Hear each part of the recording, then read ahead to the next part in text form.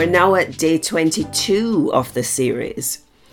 Yesterday, we ended our discussion on habit number 3 by looking at a practical way to schedule our lives and achieve the balance of priorities we desire.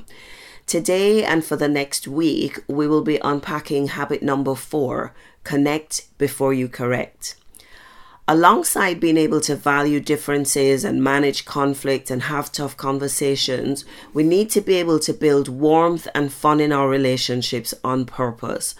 Most of us are so quick to give constructive feedback or to correct, but not so deliberate about showing value and appreciation or establishing real heart-to-heart connections.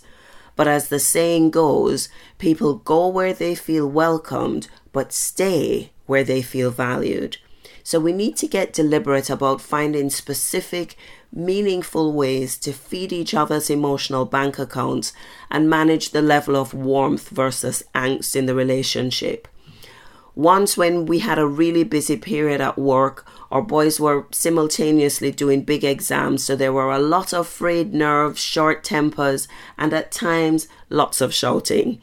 So as soon as the deadlines were met, I booked us into a spa hotel, which we all enjoy, just to allow us time and space to recenter and reconnect, both as husband and wife and as a family.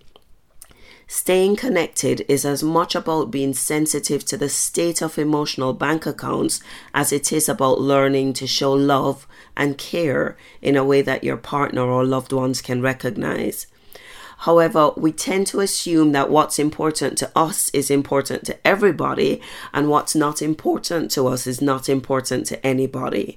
This is how many couples can emotionally miss each other.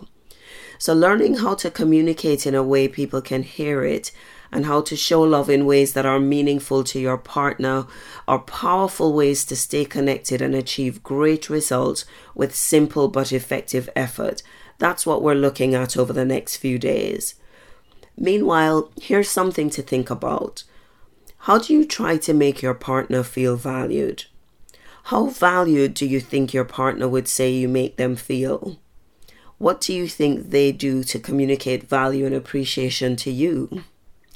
Tomorrow, we'll look at communicating effectively through words and body language. Stay tuned.